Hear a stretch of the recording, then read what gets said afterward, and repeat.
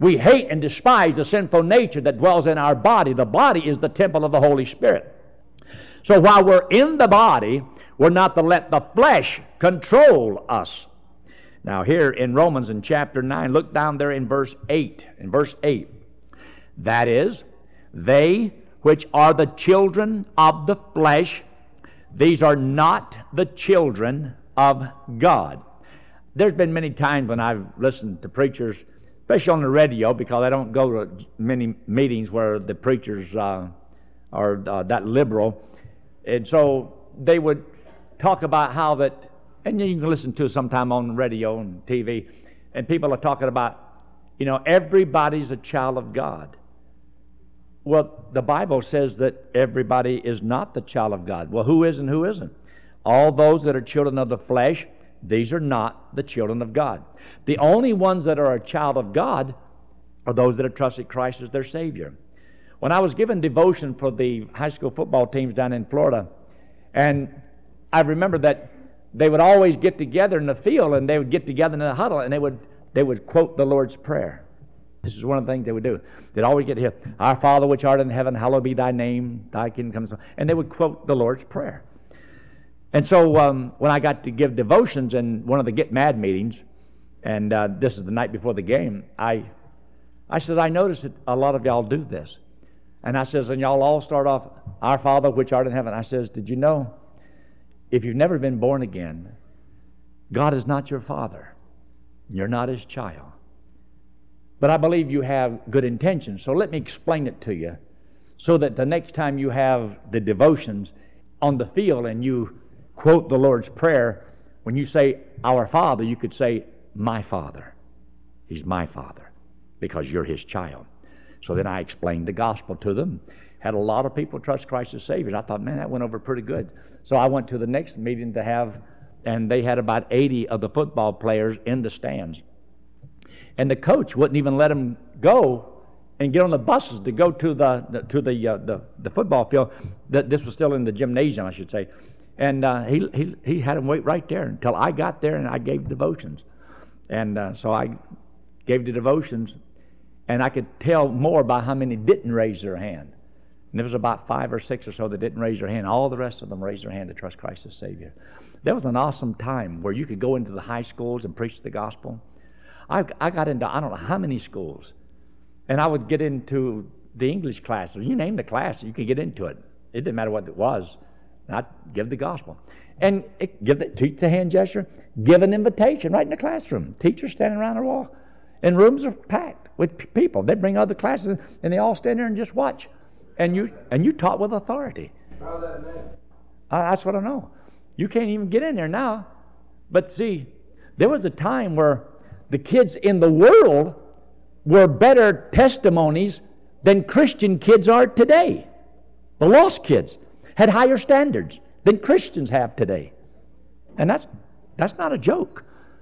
But they did. They had higher standards, greater morality than Christians that go to church. And supposed to be cream of the crop. I don't know if it's cream of the crop, but scum rises to the top too. But anyway, here he makes a statement. They which are the children of the flesh, these are not the children of God. These are truths that you should have burned into your mind so that you always know this. Now turn into 1 Corinthians in chapter 15. 1 Corinthians. In 1 Corinthians, there is a teaching there about the first, the second. The first, the second.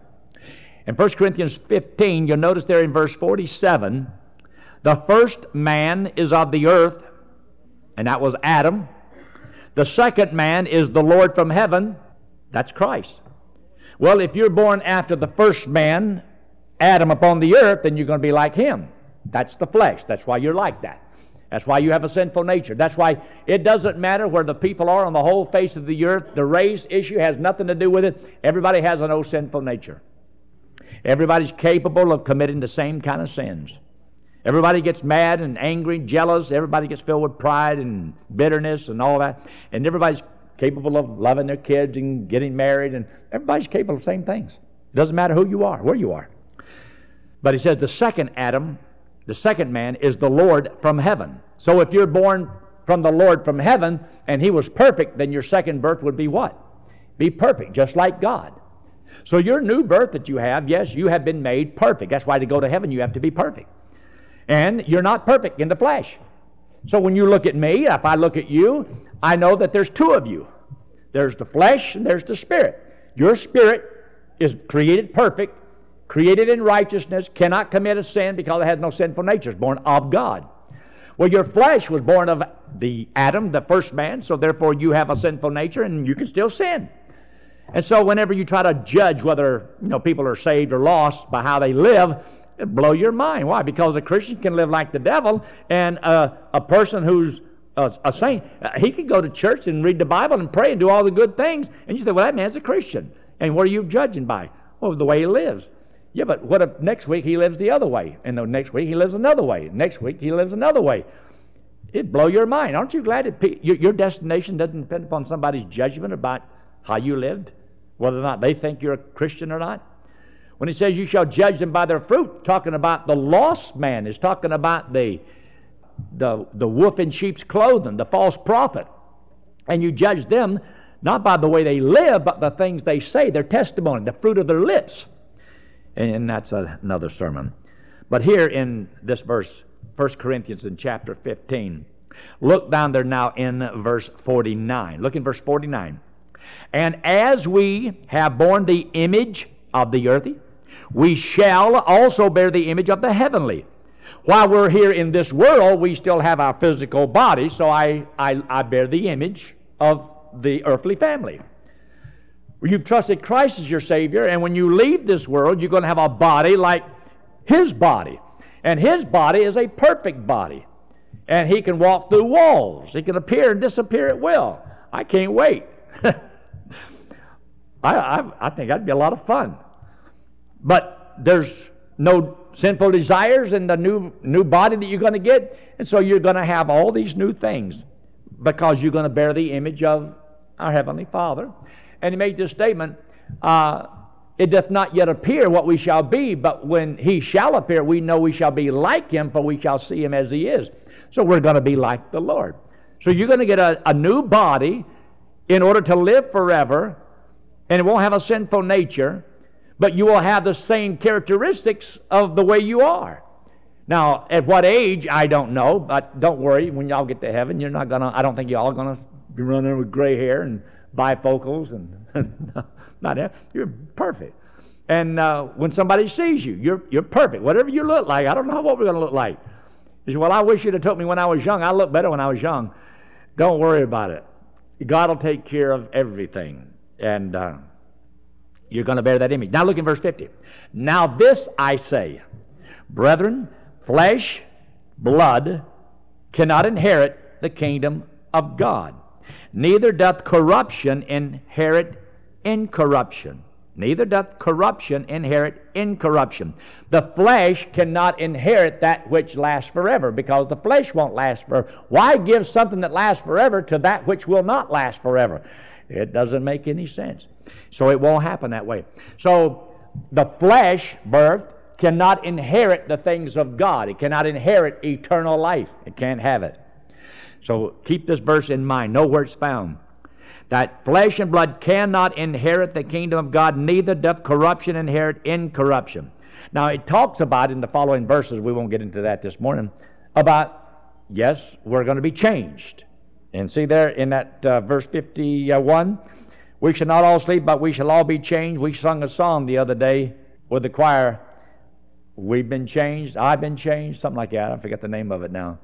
But yes, we've been changed. But we're really going to be changed later.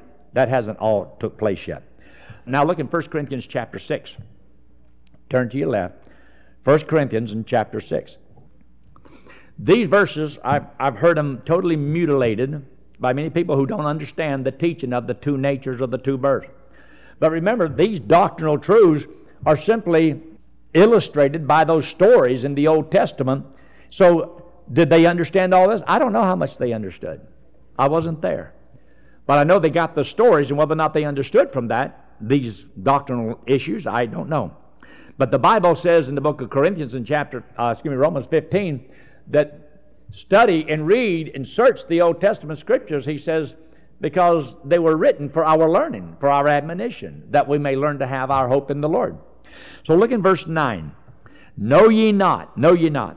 Now the words know ye not is mentioned in verse 2 where it says know ye not. Verse 3 it says know ye not. Verse 9, know ye not. In verse 16, know ye not. Verse 19, know ye not. In other words, there's so many things that Christians do not know, but they should know. And we should understand them because they're the simple basic teachings of Bible doctrine.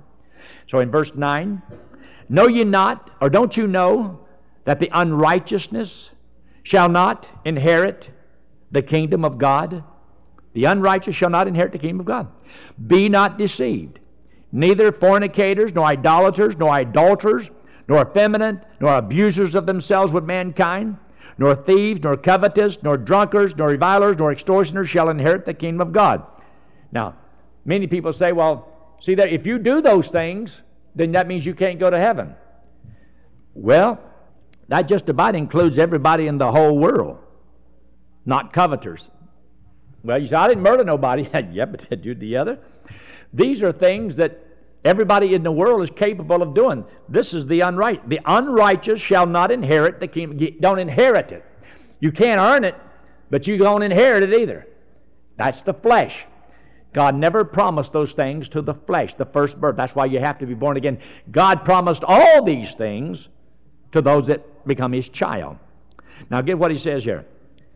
These various things that mentions here are simply the works of the flesh. These are names that are given to the people that do these things, and they're of the flesh. So He says now in verse 11, and such were some of you, but ye are washed. Now get the you are. You are. You are. This is your present condition. You are washed. You are sanctified, made pure and holy. Ye are justified. You've been declared righteous in the name of the Lord Jesus and by the Spirit of our God. In other words, not because of your works or anything that you did. You trusted Christ as your Savior, and because of that, you were in the flesh, you were unrighteous. That's how you're seen. It's a class of people. You were in the flesh, now you are washed. You are justified. You are sanctified. This is your present condition, and that condition will never change. These things He mentions here does not change. That's why it's good to understand them. So when He says that they shall not inherit the kingdom of God, well, I've heard preachers say, well, look, man, you do these things here, and you're not going to heaven when you die, because it says you cannot inherit the kingdom of God. Well, the flesh never could. Never has, never will. But I've got two births. My flesh birth never will inherit anything of God. And it is condemned. It is corruptible. But it's the new birth that's born of God. This one doesn't have a sinful nature. This one is washed, justified, clean, sanctified, pasteurized, homogenized, and going to heaven. All right? Now, take your Bible and look there into Galatians in chapter 5. Galatians in chapter 5. These are simple things, but I remember one time when I preached a sermon on this, and some people were having it was up at Camp Arahaji up in the mountains of Colorado. And I guess I might have been about 28 years old, something like that. And they invited me to come up there and speak, and they were having like a deeper life conference. And I'd never been to a deeper life. And they were trying to get into the deeper truths of the Word of God. And, well, I'd never been into one of those, and I listened to the people trying to explain the two natures, and how the identification truths found in Romans chapter 6, how that you identify with Christ. And they went all around it, but by the time I got to it, they couldn't make it clear. And I thought, these are old saints in the Lord. These guys are 40, 50 years old, been preaching for a long time, trying to make it simple. And the best they could do was totally confusing to me. And I thought, Ray Stanford taught us this same stuff, and he taught it in ranch to teenagers. The teenagers knew this stuff. The kids that went to college the first year, they learned those simple things. And you have to just making it simple and making it clear, these so-called identification truth. And once we understood them, they asked me if I would speak, and I got up and I speak, and I used the illustration with the two arms, and Noah illustrating the two birds. And the guys came up to me and says, man, how in the world did you ever learn that? I've never heard such deep truths explained like that before. And I thought, this is what every child of God ought to understand, not just deeper life of those saints of 50, 60 years. These are things that every child of God ought to learn as soon as possible about. Look, you got two natures. And this is why you do this, and this is why you do this. And this is why you want to do this, and this is why you want to do this. And they fight all the time. And I heard an article, I read it one time about an Indian trying to explain the two natures. He says, like having a white dog and black dog inside of you, and they're always fighting. Somebody said, well, which one wins? He says, the one I say sick 'em to. If I say sick 'em, that's the one that's going to win. It's about the way it is. Look in verse 16 of chapter 5. This I say then, walk in the Spirit, and ye shall not fulfill the lust of the flesh. If you walk in the Spirit, then you see you're doing that which is positive, then you don't have time to do that which is negative. You can't do exactly two things exactly at the same time. I've always said that, but there's women that can do 4, 5, 6 things at the same time. I still can't. I can think of one thought at a time, then I can think of another thought, and then another thought, and then another thought, and then another thought. But women can think of all kind of thoughts all at the same time, and they can carry on, listen, come.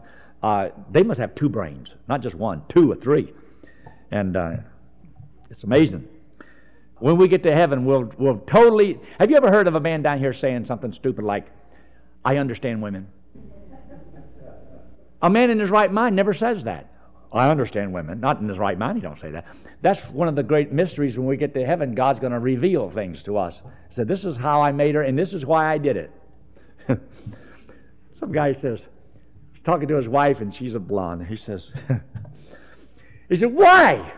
Why did God make you so beautiful and yet so dumb? She says, He made me beautiful so you'd like me, and made me dumb so I'd like you. Here in chapter 17, 18, and 19, and 20 are the works of the flesh again. But notice in verse 21, envy and murders, drunkenness, revelling, such like, of the which I tell you before, as I've told you in times past, that they which do such things shall not inherit the kingdom of God. Now, the only one that can do this, see, look up here. The new birth cannot perform or do any of the works of the flesh. New birth can't do that, because that would be sin. He has no sinful nature. The new birth has no sinful nature. The new birth cannot do these things. When he says, they which do such things, it's always a reference to the flesh. Your first birth can do all of those things. Remember, there is a separation from these two. This one inherits all the things of God because it is created by God. It is perfect, it's holy, it's just, has no sinful nature. This one doesn't inherit anything from this one. Can't get it. It lies, it cheats, it deceives, causes you to live in fear. This one only trusts the Father. And Christ says, I do always those things that please the Father. So you have these works of the flesh. So whenever you see and somebody wants to throw up like verse 21 or chapter 6 over there in 1 Corinthians, don't be afraid of those verses. Just understand, look, that's talking about the old sinful nature. And it can't inherit the kingdom of God. Now, I want you to go there to Galatians in chapter 3. Galatians chapter 3. Look in verse 26. You ought to underline verse 26. It's an awesome verse. Verse 26 says, for ye are all the children of God. Stop right there. See, that's as far as some people will read. The Bible says you're all the children of God. Does it say that? It says that. But you need to read the rest of the verse. By faith in Christ Jesus. Your faith in Christ makes you His child. All of us are the children of God by faith in Christ. But if you're not putting your faith in Christ, you're not a child of God. Now look what else he says. Look in verse 29. And if ye be Christ, then are ye Abraham's seed and heirs according to the promise. We're heirs of the promise. Of things that God promised to them are also promised to us. But remember, we're part of a different dispensation, so we'll get some of the things and then we'll get things that they won't get. And that's a different message. Now look there in verse 6 of chapter 4. Verse 6 says, and because ye are sons, because you are, God hath sent forth the Spirit of His Son into your hearts, crying, Abba, Father, like saying, Daddy. A child saying daddy to God. God is my dad. He's my father. And we can understand that because of the earthly relationship between a son and a father. Now, I want you to see there in verse 4, for when the fullness of time was come, God sent forth His what? Son. Down in verse 6, sent forth the Spirit. See, Christ came to do a job. The Holy Spirit came to do a job. That's why He says you must be born of the Spirit. It is the Holy Spirit that quickens you and gives you a spiritual birth. But He uses the Word of God to do it. So that's why we have to sow the Word, that the Holy Spirit uses the Word, and it's placed into the person's heart where they can hear it and see it and believe it. And then when they believe it, a new birth is performed. That's a miracle birth. Born by the Word of God, by the Spirit of God. Now get the last part of it, verse 7. Wherefore thou art no more a servant, but a son. Not a servant, but a son. You were, in the sense that you were just like Ishmael, that was born of a slave. You were a servant, a slave. You trust Christ as your Savior, and you're not a servant, a slave. You're now a son. One is flesh, one is spirit. One is Ishmael, and one is Isaac. And Isaac, your new birth, inherits all things of God. Now, in the last part of verse 7, and if a son, then an heir of God through Christ. Now, the new birth is of God and the Holy Spirit, and therefore you are now an heir of God. And you inherit everything that God the Father has. All we're waiting for is to be redeemed from this earth so that we can get our inheritance. And I think it's a great thing for every Christian to know, to understand, believe. This is not everything. See, down here, everybody wants to make sure we have this retirement fund, because the older we get, the more we are concerned about our health, and we're going to have enough money to, pay for things and, so forth, because we're getting older. And we know the possibilities, the older we get, the body not keeping up with us on the inside of what we want to do and where we want to go. And I told Leon yesterday, I said, Leon, I don't think as fast as I used to. I don't react as fast as I used to. I'm slower than I used to. And sometimes I can even keep on my 2 feet. We're just getting old. When you get older like that, you don't have that mobility that you used to have. Inside, there's a 17-year-old boy still struggling to get out of this thing. And every once in a while, we want to have our little moments of glory. There's very few moments. Look in Romans in chapter 8. We're going to finish with these 2 verses here. 3 verses. 4 or 5. 6 or 7. Romans chapter 8, look now in verse 14. For as many as are led by the Spirit of God, they are the sons of God. Aha! See there? If you're not led by the Spirit of God, then you're not a child of God. Well, that's not what it says. The word sons of God here is not a reference to a child, but to a mature child of God. One that's growing in the Lord. See, the Holy Spirit leads His children.